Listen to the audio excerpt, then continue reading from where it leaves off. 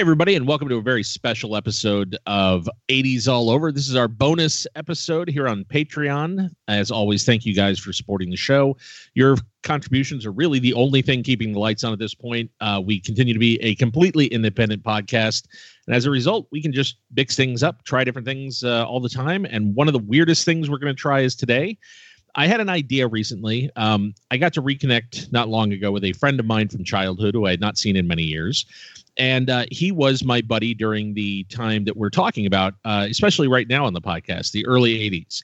And I thought it'd be great to have him on, talk about the early 80s movie experience and share some memories. So please welcome Bill Roseman. Hello, friends. Bill, how you doing, man? It's amazing and remarkable how after many years, we were able to reconnect and see how our shared passions have steered us in our careers, in our lives, and connected the dots of fate, if you will, and have led us here to this day. Well, it's funny because I always thought of you as the comic book guy in the neighborhood, and I was sort of the movie nerd in the neighborhood. And you turned me on to comics nonstop. There was stuff that, like recently when the New Mutants trailer premiered, I had to reach out to you because that was the book that you used to kind of get me back into comics.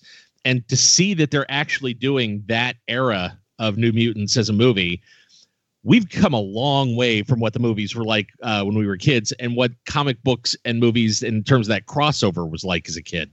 Exactly. And I guess to give the listeners a little context, you're right. I always describe it the same way, as we were a bit yin and yang. You know, you were my friend who loved movies the most, and I was probably your friend who loved comics the most. And yet we both had a shared love as well for what the other loved. And, you know, I was, of course, a big movie fan but I guess comics, you know, steered my life. And you grew to, you know, you loved comics as well, but movies really steered your life. As we've grown up and pursued our careers, that's what's led us. And now, can you describe your job? Because I'm fascinated by where you've ended up, because I think it literally couldn't be a more perfect job for you. So here's the crazy story. So out of college, I had no plan other than I'm going to work in comic books.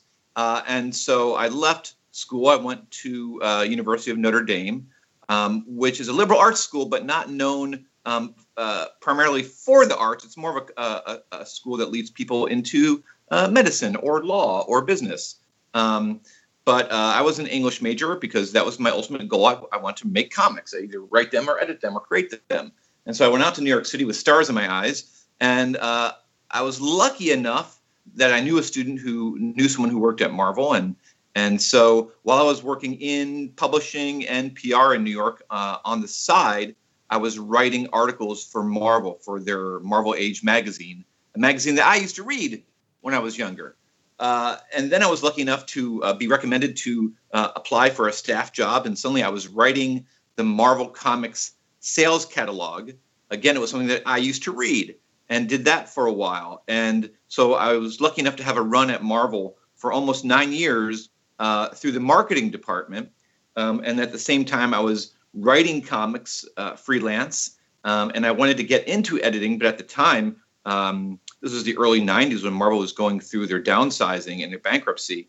And so I stayed in marketing because all my friends in editorial were getting let go. So I had that run at Marvel for a while, and I even invented a persona called Your Man at Marvel. And I was a secret reporter inside Marvel, and I was writing blogs for Marvel. And I didn't want people. I wanted to embrace the idea of a persona, almost like a superhero identity, and did that for a while, and that was a lot of fun. And then went and actually worked for the Distinguished Competition, DC Comics, up the street, and worked for them. And that's when I got some editorial experience. And then about 13 years ago, I was invited by my friend Joe Quesada, who was the editor-in-chief at Marvel, to come back to Marvel. I went back and I was a full editor and edited comics for a good 10-year run, and was lucky enough to be asked to edit the Cosmic books. And I launched a book called Nova. And then I decided that I wanted to do a team book, and I put together characters like Star-Lord and Drax and Gamora and Rocket Raccoon and Groot, and took the old name Guardians of the Galaxy and brought that back, and was happy to see Marvel Studios get excited about that and make a movie out of that comic that we did for a few years. And then 3 years ago, they reformed the Marvel video games division, which is just called Marvel Games, out in California. And so I brought my family cross-country to Los Angeles, and now I am the creative director of Marvel Games for the last 3 years. And we've been setting up some big games, and we have announced the Marvel's Spider-Man, the exclusive game for Sony PlayStation. And we've announced an Avengers project that we're working with Eidos on. And we've recently released Lego Marvel Superheroes 2 and Marvel vs. Capcom Infinite. And my old comic book, The Guardians of the Galaxy, that then became a movie, has now become a video game. That's Marvel's Guardians of the Galaxy, the Telltale series. So long story short, had a dream of making comics, got to make them, and now I get to make games that are based on comics. And my job in Marvel Games is just to make sure that all of our games are as authentic as possible, so that it's the right character.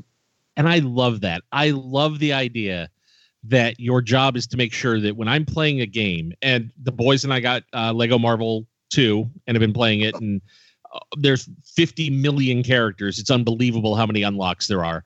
But the idea is that you're the guy making sure that those characters are the characters. And I love that. I love that guardianship has been put in your hands, and that they are so accurate in the game and so much fun because of that. And I feel like I did when we were young, just talking about cool characters and looking through the official handbook of the Marvel Universe and turning a page and saying, "Oh, Ursa Major, he's a werebear. He'd be cool in the game." The answer is yes, he would be cool. And that's my job. I get to put werebears and ducks and raccoons into all of our games, and it's a joy. It's and it's an exciting moment, like watching the crossover. This is stuff that we dreamed of, like, and to see now these characters so accurately portrayed. I mean, just this week, just to have a moment where we're looking at the Infinity War trailer, forget about the last 10 years of movies, just taken as a set of images. There are things in that trailer that if you told 13-year-old you and me that you would see one day, we'd just laugh and go, no way, never. That'll never happen. You'll never see Captain America as Nomad in front of a Wakanda army racing toward, like, that's never going to happen on a movie screen. And I think that's a tribute to what you said, is we now have a generation of people who are making content, whether that is games, comics, TV, film. It's us. So it's 13-year-old us. We are now grown up, and by luck and opportunity and sheer grit, we have somehow got to the positions where we are. We have, I think, this whole generation really took to heart the Marvel mantra of, with great power, there must come great responsibility. And so for me personally, I think back to when we were younger and said, man, I wish when they made these films or TV shows, they were just true to the comics. Mm-hmm. Just look at the comics and make that. And it always was curious to me why they didn't try and do that. I think some of that has to do with budgets and technology and special effects. But also I think it comes down to love. I wonder if people making things in the past grew up with them like we did.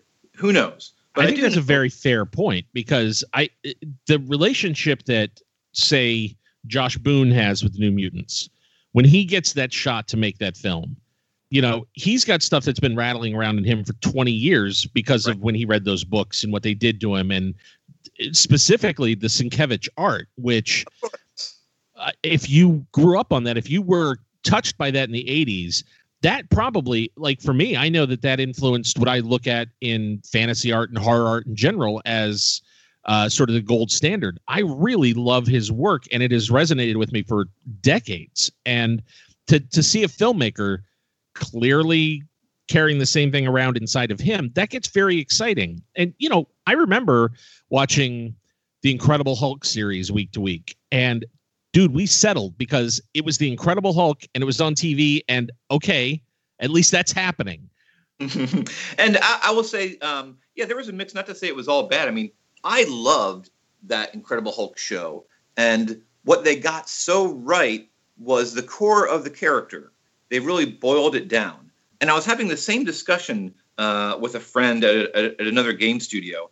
He was just doing some research and reading some stuff, and he told me he had just stumbled upon a run of the Hulk written by a writer named Bruce Jones, and it was drawn by John Romita Jr. And this was a run from maybe about 10 years ago. And he was saying how cool it was. It was about Bruce Banner on the road, trying to lay low and being hunted, and then having to turn into the Hulk. And I said, and he was saying how great it was. I said, yeah, they based it right on the TV show. And he was like, oh, right. And what they got so right and correct in the TV show is they made it very accessible and relatable. And they remembered that what makes Marvel characters different from all other superheroes from any other company is how relatable they are. When Stan Lee started out, he and Steve Ditko and John Romita Sr. and John Buscema, their goal was to put this human in the superhuman. And by that I mean they started with, well, who is this person before they get their powers? And how do we make them fully three-dimensional, which was something new at the time. Superheroes were not that. They were two-dimensional. They were perfect. They had no powers. A lot of the heroes at the time, you never even knew who they were out of their costume. You just wanted to see them in costume. And then in the 60s, when Marvel came along and stand them, they said, let's approach them as humans with faults, and they're not perfect, and they have weaknesses. And so that made us that we could relate to them, and they have problems. And that was revolutionary at the time. And now we just kind of take it for granted. But when they did that in the 60s, it was like the Beatles coming to America. It was a jolt to the system. And so with that TV show, they boiled it down to, here is a man who is accused of a crime he did not commit, and he is being hounded, and he just wants to be left alone and maybe even clear his name at the same time. And that's a story that many people can relate to or identify with. And then when you add the extra Marvel layer of, oh yeah, when he gets angry, he turns into a 800-pound rage beast. Yes. And turns green. And that's when children of all ages say, that's cool. And that's the beauty of Marvel. You start with the coolness, the image that we saw in Infinity War. You see Captain America run with Wakandan troops. You see all these fantastic visuals, and you start by saying, that's awesome. That has my attention. And then as you dive into it and spend time with it and get deeper into it, and you see the layers and the complexities of the characters, then it grows with you and stays with you. And that's how Marvel differentiates itself from all other storytelling. Well, when I look back at, I remember the summer that Superman 2 came out, and I remember seeing it several times. And at that point, Superman 2 we had never seen anything like that. And that final fight between Zod and Superman in Times Square was amazing back then. And you look at it now, and it's very slow motion, and they just kind of gently lob things at one another. And it's a fairly small scale battle, all things considered. But at the time, as you said, I mean, those first two Superman movies, like lightning bolts. Yeah, I hold close to my heart. The first one, as they said, was a perfect origin story, and the headline that they gave it the movie was perfect. You will believe a man can fly. Mm-hmm. And that was the first step at the time. Like, wow, I look at this, and the special effects have finally gotten to a point where we don't see wires, and we do believe that he can fly. And add on to that the beautiful portrayal by Christopher Reeves that made you fall in love not only with Superman but with Clark Kent, and of course the portrayal of Lois Lane. It was a beautiful thing in that first movie, and then they stepped it up with the second one. It was a very kind of gentle development. The first one was it was a very gentle movie, the first Superman movie, and then the second one gets a bit darker. It's almost like going from Star Wars to Empire. Yeah. And at that point, you're right. That was the most realistic and serious depiction of a comic book superhuman fight. And to see them honestly embrace this idea of what would it be like with people with immense powers fighting each other in the middle of a city And what would that mean for the civilians around them? And for us to see that at that time, we were like, yes, they get it. They get it. They're doing their best to treat it. Even though it's very, there was some camp to it and humor, they were still trying to make it very dramatic and make sure things had stakes. It's interesting that I look now, and we're when we talk about Marvel's history now, we're talking about 50 years of comic book history. But when we were kids, it was still all of these things. I didn't realize at the time how relatively new Spider-Man and the Fantastic Four and that version of Captain America. I didn't realize that all of that really had only started about a decade before we got into comics. Right. We were so lucky. We were so lucky. It was when you think back to the 80s and you wonder why people were still obsessed with it and still talking about it. It was such an amazing concentration of talent, plus a multiplication of just genre entries. A lot of the sci-fi and the fantasy were finally exploding. Yeah. And we're getting so many versions of it. Well, the B movie became the A movie. And when you look at the 50s and the 60s, everything that Harryhausen did or George Pal or any of those guys was a B movie, and it was always treated as a B movie. And in the 80s, because of guys like Spielberg and Lucas, suddenly those were the A movies. Those were the big events. Right, and it was the same stuff. They just did it bigger and better. And so suddenly it was treated bigger and better. And to be a child at that point and to be given that childhood, I think was a real gift for us because of what it did to our imaginations and because of how it pushed us. I feel like our kids are getting that as well. They're getting a childhood that is really extraordinary in terms of what they're being given as raw material to chew on and digest and then live with. Yeah, it's, as you said, we were so, in the 80s, just with comic books, as you said earlier, Spider-Man and the returning Cap, and then the explosion of all the Marvel characters happening at once: Hulk, Thor, Iron Man, the X-Men, the Fantastic Four, Ant-Man, Doctor Strange, all that happening only, like 15 years ago, really, when you think of the mid-'60s is when it all erupted. And here we are 15 years later. And then and so those characters are still forming. That's relatively young for these characters. And then you have a second wave of the Ghost Riders and the Punishers and characters like that in the 80s and 90s. So think about it now. You have, when you talk about our kids, they have this layers of decades of characters and stories. And as you said, the B movies and B stories suddenly becoming the A stories and A movies because fans like us have grown up and now have the ability to create the content.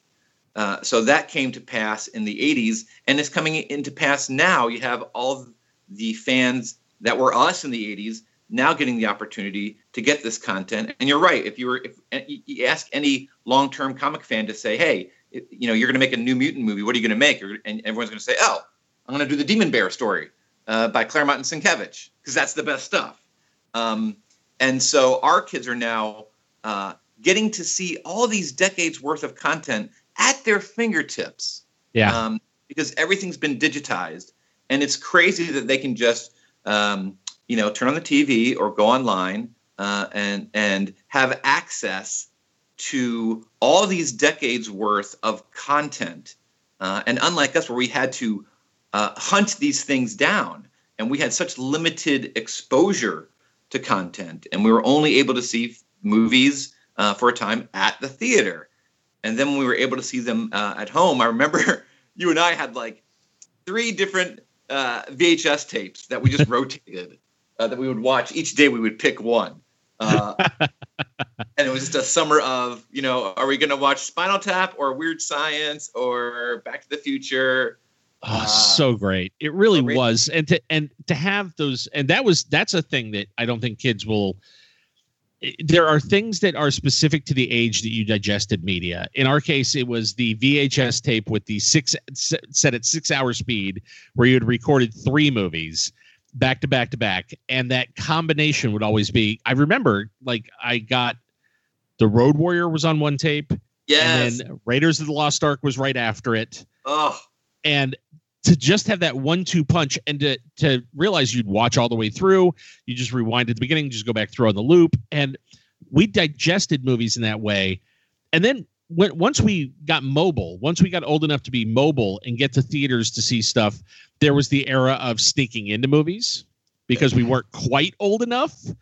And that was always terrifying. Do you remember Nightmare on Elm Street and how scary the theater was because nobody was in it? We went during the day and we were terrified the ushers were going to catch us in there. So not only was the movie scary, but every time the door would open, we'd get really nervous and we'd be tense anyway. It was like an episode of Stranger Things. It's so funny. I'm watching Stranger Things and I turn to my wife and I say to her, this exact scenario, these events didn't happen to me, but my childhood felt like this. Exactly. The bikes, because bikes were everything. And I always remember, one of my favorite childhood memories is Brandy, not just because Brandy was the dog of dogs, but because as a 3-legged dog, Brandy was super dog. Yes, he was, for the listeners who don't, of course, know the story. So Brandy was my golden retriever. And one day he succeeded in reaching a car he had chased, which was bad news. Yeah. And he got hit by the car. But luckily it didn't kill him, but it hurt the nerve in his leg. So we had to amputate his front right leg. And so then he had 3 legs. But because it was a front leg, a lot of dogs can lose one of their front legs, but still get around quite well. He kind of hopped around. But he was like us. He was a freaking geek of the dog world. And so he fit right into our gang. And even that feels like a detail from an 80s movie, though. It feels like something from the Goonies. That one of the kids would have the 3-legged golden retriever. And of course. Was, and it really, to me, to watch now people fetishizing that 80s existence, the things that they get right were the freedom that we had, because we basically, as long as we were in our neighborhood, which was a gigantic neighborhood, it was technically okay. And which is insane. And we did just we were allowed to just go outside, and we're told don't come back until it's dark, and we had and that was it. And we had no cell phones. People, we were just, but I think it maybe helped with our maturity. We were trusted to not really betray rules too much. Yeah, we had to be responsible. We had to stay within the neighborhood, and it taught us, in a way, it began to teach us limits. So that I think when we grew up, we were mature and we were able to continue to set limits for ourselves because we kind of tested ourselves when we were younger. And when you think about that, we were just told, go out, don't come back until it's dark. And that also, I think, led to us having, there are things that I think of as just adventures where during the day you just go do something. And I remember there was, and some of these are movie specific. Like I remember Romancing the Stone was something that we weren't necessarily setting out to see one day, but you had the OLP at your school had the fair that day. Yes. And I won tickets to see a movie at a local theater. And so instead of working at the fair, we just split and walked like a mile and a half and went to the movie theater to watch Romancing the Stone. Yeah. So my grammar school is called OLPH. It was a Catholic school, Our Lady of Perpetual Help.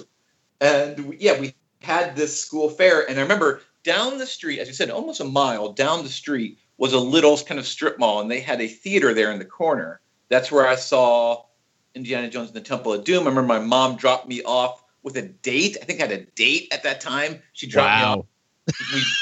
We had the wood paneled station wagon. She dropped me off to see a Temple of Doom there. And you and I, we were working the fair, and you won the tickets. And Romancing the Stone, we were like, it has the word romance in the title. I don't know, but it looked like Indiana Jones. Right. It was one of those maybe. And that was one of those great surprises where we had no real reason to be hyped about that movie and came out at the end like, what just happened? Holy cow, that was awesome. Welcome to Cartagena. Yes. And that was, when you think about it, back to the title of your show here, the amazing explosion of great content, what we consider great content, where so-called lowbrow was suddenly becoming mainstream. And when you think of the back-to-back movies, just movies, not even the TV shows, just the films. Raiders of the Lost Ark, Empire Strikes Back, E.T., Poltergeist, Goonies, Romancing the Stone, Terminator. Oh my God. How many times, and I've talked about this before, and maybe even on the show, how many times did we see the Terminator in the theater? So I was explaining this to friends, and I say, I had a friend named Chris. Remember Chris? He was the tall guy with blonde curly hair. He lived down in kind of the new area that was developing in our neighborhood, that they were kind of expanding our neighborhood. And he lived down that street. And his dad owned a Burger King franchise. And as I recall, we had this sort of under-the-table agreement of exchanging fries and burgers with the guy who worked at the movie theater. He would supply him with fries and burgers, and in exchange, which I think is a legal and correct and equal exchange of services. It's barter. Goods. It's barter. The barter system works. Barter.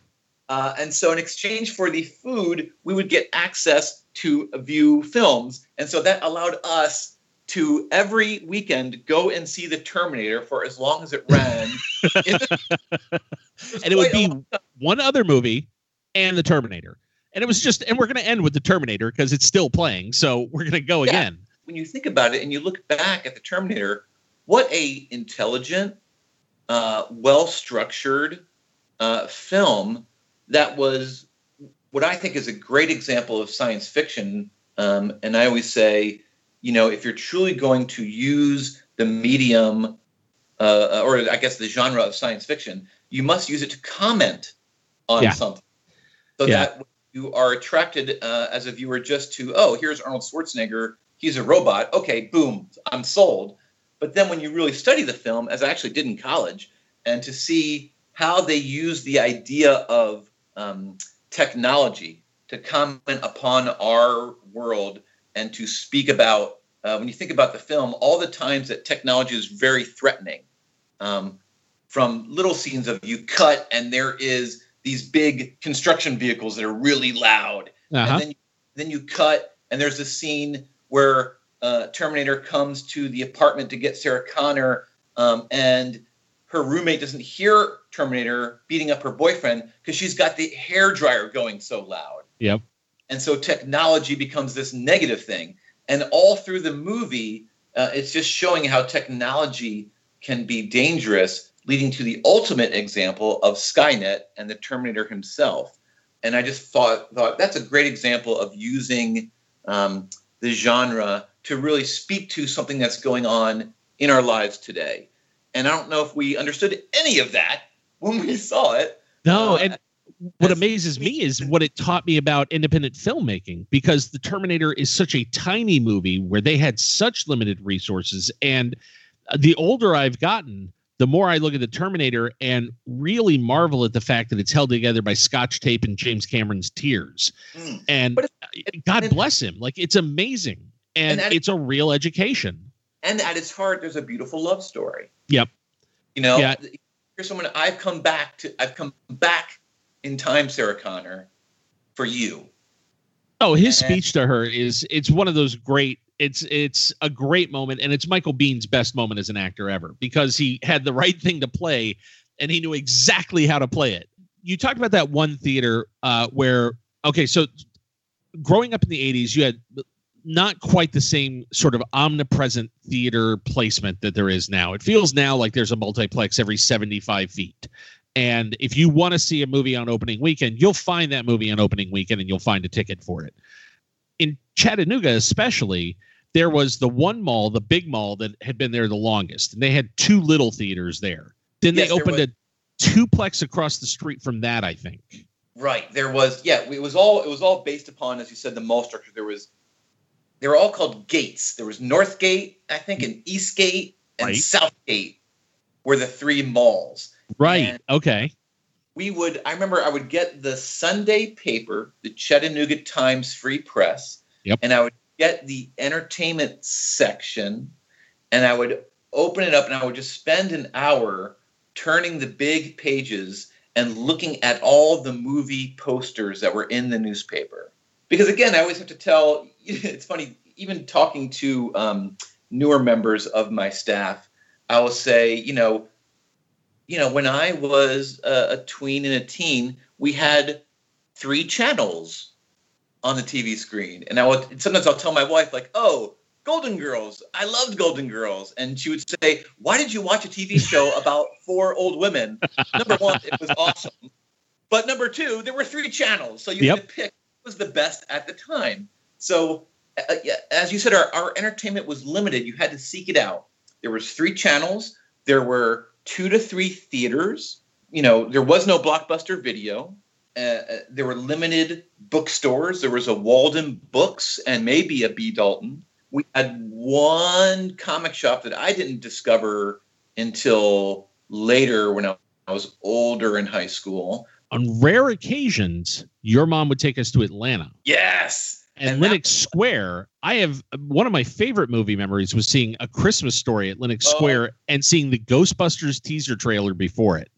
So to set the stage for our listeners, so Chattanooga is about 2 hours north of Atlanta. Yeah. So my mom, we came from the East Coast. So I moved to the South really at a perfect age, right when I was about 10. And so I very much felt like an outsider. I did not grow up in the South. And then I think when I found you, I found a kindred spirit and that we were both into the same things and we bonded over that. And then I think you and I were sort of navigating our way through growing up and being where we were and figuring out who we were. And in each other, we found someone who was not embarrassed in what they loved. Yeah. And I think at the time, the culture we found was a very kind of sports-driven, outdoorsy culture. And we were very much indoor kids. very much so. Much to my dad's eternal horror, but yes. Yeah, my dad wanted me to go hunting, and my brother wanted me to play football, and I eventually did, play sports. But I kind of believed in, can't you have both? Can't you have a sound mind in a sound body? I wanted to be athletic and fit like a lot of the heroes. I looked at superheroes, and I looked at Indiana Jones. And I think we all loved Indiana Jones because he was the first kind of action star who was smart and he was fit, but he wasn't huge like an Arnold Schwarzenegger. He was fit and smart. And I think that's part of the reasons why we loved Indiana Jones. Yeah. And so I think you and I together were navigating our way and also introducing each other to things we might not have known before. And so as you said earlier in our talk, I was showing you, hey, man, check out this run on New Mutants. Check out this crazy art by Bill Sienkiewicz. I don't quite understand it, but I know it's cool. And so it was a magical time of us seeking out and finding, like I said, going through the newspaper and just seeing a movie poster and saying, what is this? Yeah. Romance of the Stone. It says romance, but it's got Michael Douglas swinging on a rope, and he kind of looks like Indiana Jones. So maybe we should go see that. Maybe that'll work. And think about how limited our knowledge was. There was no internet. There was, the only entertainment shows there was Entertainment Tonight, with which very little spoilers. There was just a limited amount of information out there. You would walk into a film just really knowing the poster, who is the actor, and for nerds like us, we began to notice who the directors were. The directors, that was a big thing. And I think part of that, you did that a lot in comics. You would turn me on to a writer or an artist. And I know my love of Bill Mantlo, the very first thing I ever tried to write in screenplay format was an adaptation of his Cloak and Dagger miniseries. I loved Mantlo. I thought he had a real handle on a certain tone that Marvel did, which was sort of the street level melodrama. And I think that there was something about the way he wrote it that really appealed to me. And I wouldn't have noticed that except that you kind of connected those dots for me with writers like in comics. And I think in film, I latched onto directors very early and then got very excited about them and would follow them movie to movie at that point.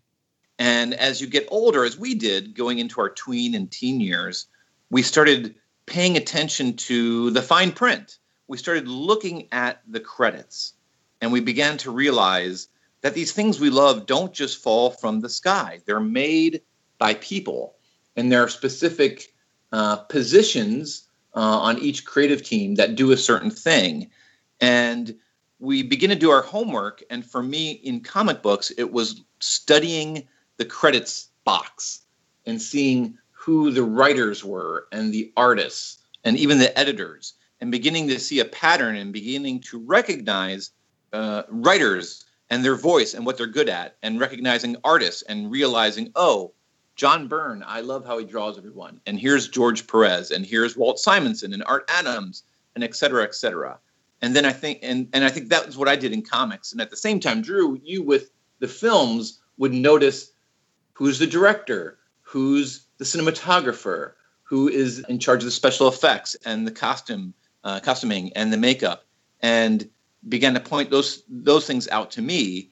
And I, in turn, were showing to you here, I followed this writer from this company to this company, and this book to this book, and we began to follow. We began to change, not following just characters, but following creators. Well, it's funny you just mentioned Art Adams, and I literally remember the first time you brought a cover that he had drawn out, and you were like, "This kid is on fire. This kid is crazy. Look at this. Just look." Like, he blew your mind. Your first exposure to him just blew your mind. And I loved that feeling when you're that age, is a constant sense of your mind getting blown. And I'm watching it happen right now with Toshi as he's watching movies, and as he's discovering filmmakers, and as he's realizing what it is he likes or doesn't like, or, you know, there was a long time where he was afraid of horror, and now that he's starting to embrace horror films, suddenly he's really turned on by watching somebody do it well and watching something that's really crazy scary, because he loves the magic trick of it suddenly. Watching that perception, like watching as he gets more excited about how somebody tells stories as opposed to just the story itself, I think that's a real sea change that happens for you. And for a lot of people, it never does. And it doesn't have to, because you just like the story as the story.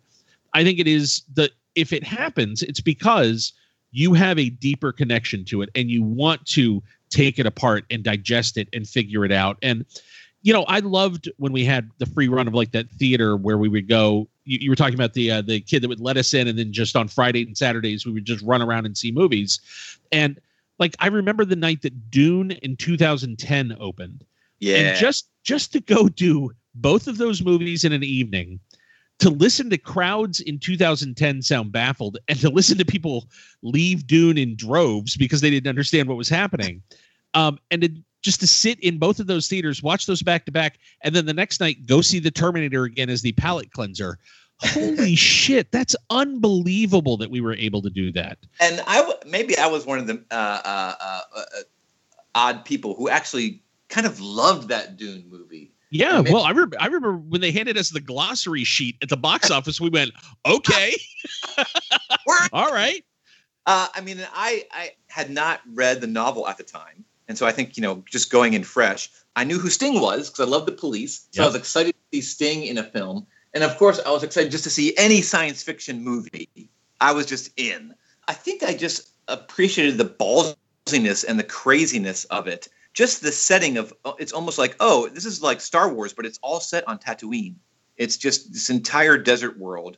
I think I just appreciated the world building, of course, that they were trying to take from the novels of the Freeman and the Spice. I loved the costuming, and I forget who it was who did the costuming. I think it was it's Ringwood, Bob Ringwood, and Ringwood. And you're right. The costuming, that is incredible.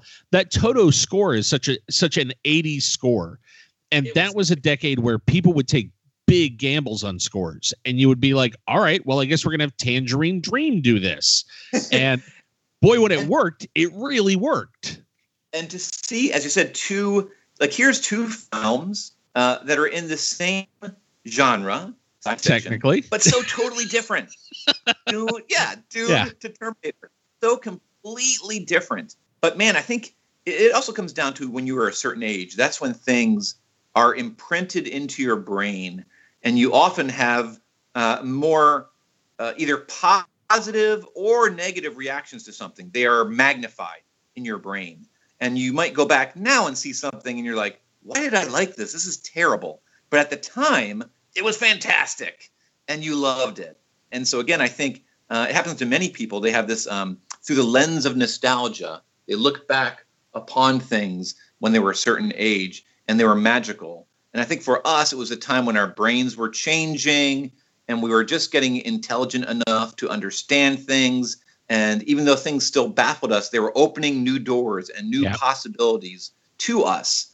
And so they stayed to this day. And I can think back and because comic books and movies are visual to begin with, of course, visuals imprint themselves onto your brain much quicker and longer lasting than just words or print. So a lot of the movies of the 80s had fantastic visuals and were really pushing what was possible with technology and special effects at the time. And it was just a magical time when we could go to a theater and run from theater to theater and have such an amazing run of great content. Well, we just did the June 1982 episode, and it's one thing to say that the summer of '82 was an incredible summer, but to actually look at weekend by weekend what was coming out, and to realize we had E.T. one weekend, and then the following weekend, Blade Runner and The Thing came out the same weekend. Really? Yeah. We were that lucky. We were getting indulged that much, and at the time, you just take it as, well, this is what movies are, and they're gonna. Dude, it was an incredible era to be a child in, was Poltergeist around? Yeah, Poltergeist was that same month. I remember there was one summer my mom would always go to visit her sisters and her mom in Jersey, and so my dad was like, "What are we gonna do? Let's go to the movies." And I remember it felt like, maybe it wasn't this way, but it felt like one weekend we saw Poltergeist, and the next weekend we saw E.T. Yeah, you did. That's insane. Amazing. And then the following weekend was The Thing and Blade Runner. It's insane. One of the reasons that we started doing the show in the first place, and we're going month by month through the 80s, and every episode is just 1 month, and we talk about all the films that came out that month. And I'm going back and I'm rewatching everything, and I'm really trying to look at it without that lens of nostalgia that we're talking about. And what I'm finding interesting is the decade is so much more than even living through it, you realize. There was so much going on. And I had my focus. I had the stuff that I was totally tuned into. That same era was when my parents invested in that video store. And so we were getting those boxes of videotapes in and processing them. And, there was that era where suddenly home video entered the picture. Yeah. And we could start going through older things. And I would watch anything that had an R, because I would figure, well, it's grown-up stuff, so we'll see what it is. An 11-year-old trying to make sense of an unmarried woman when nobody's home and you're just watching it because it's rated R and you hope it's going to have boobs in it. I process some weird films some weird ways. And again, I think that the 80s was that first moment where we even had home video and we even had access to the larger body of film work. And the way we took it in, there was no guide. There was nobody to say, well, this is, what's good. This is what's bad.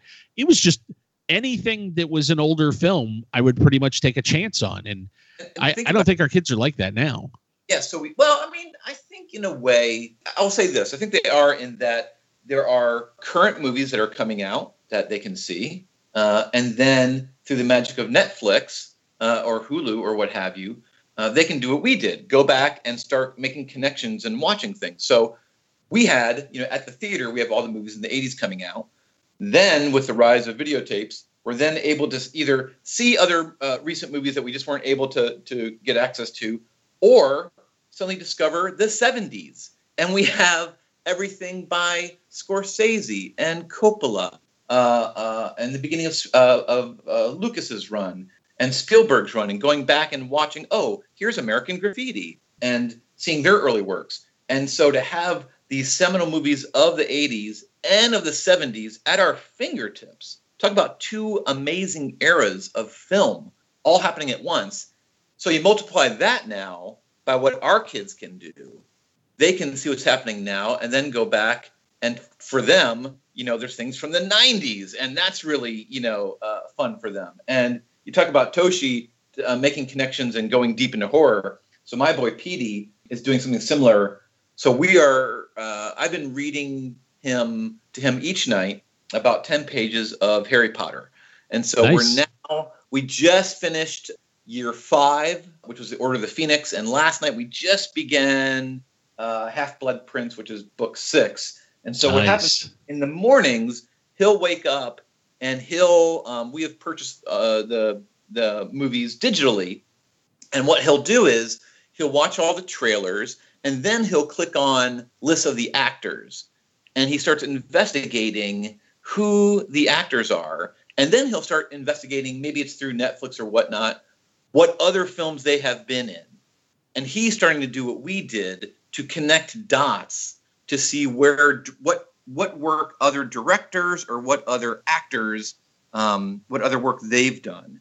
And so he's beginning to kind of peel back layers and connect dots and use talent to introduce themselves to other content they wouldn't have known about. So now it's no longer about Harry Potter, the character. Now it's trying to find out what the actors have done before. I think that's really cool. I am excited to hand off my media library to my kids because my media library, the digital library that I have now, it's comic books, it's books, it's music, it's magazines. I'm curious because I'm trying to figure it out myself and okay, I'm waiting for Petey to be about 10 before I start showing himself other things. We're very careful right now what we show him.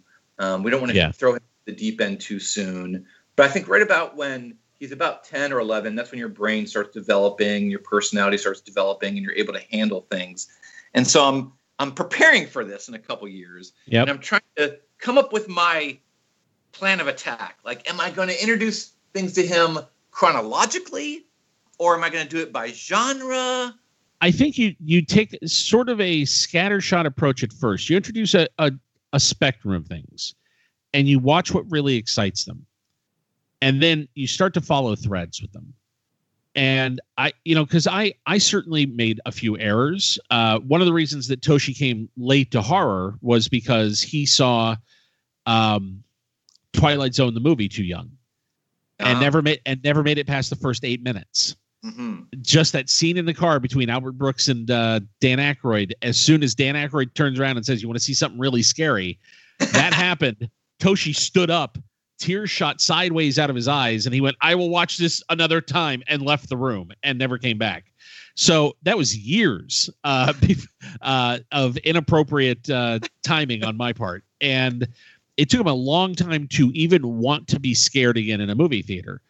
And I think that, that was something that I made the mistake. I watched how he responded. And so we went the other direction, and it was really more about the heroic stuff and the exciting stuff. And that's what he got more interested in. And I think it's okay. I think it's part of it is you have to let the kids find their way. And in a way, I think when I think about fairy tales, and we were discussing fairy tales when I was in college, and there was a theory that fairy tales are used by adults almost like an inoculation against real life. And by that, I mean, when you look back on fairy tales, and I'm not even talking about the original versions, even their sort of watered down versions, they contain, even though on the surface they're about monsters and adventure, they contain themes of loss and betrayal and death. And these are the first times that kids are experiencing these concepts. Yeah. And there's a theory that a fairy tale prepares them so that they can hear a fairy tale, be scared, be worried, process it. And then a few years older, when they really start experiencing death, when their grandparents start dying, for example, they're prepared a bit for death.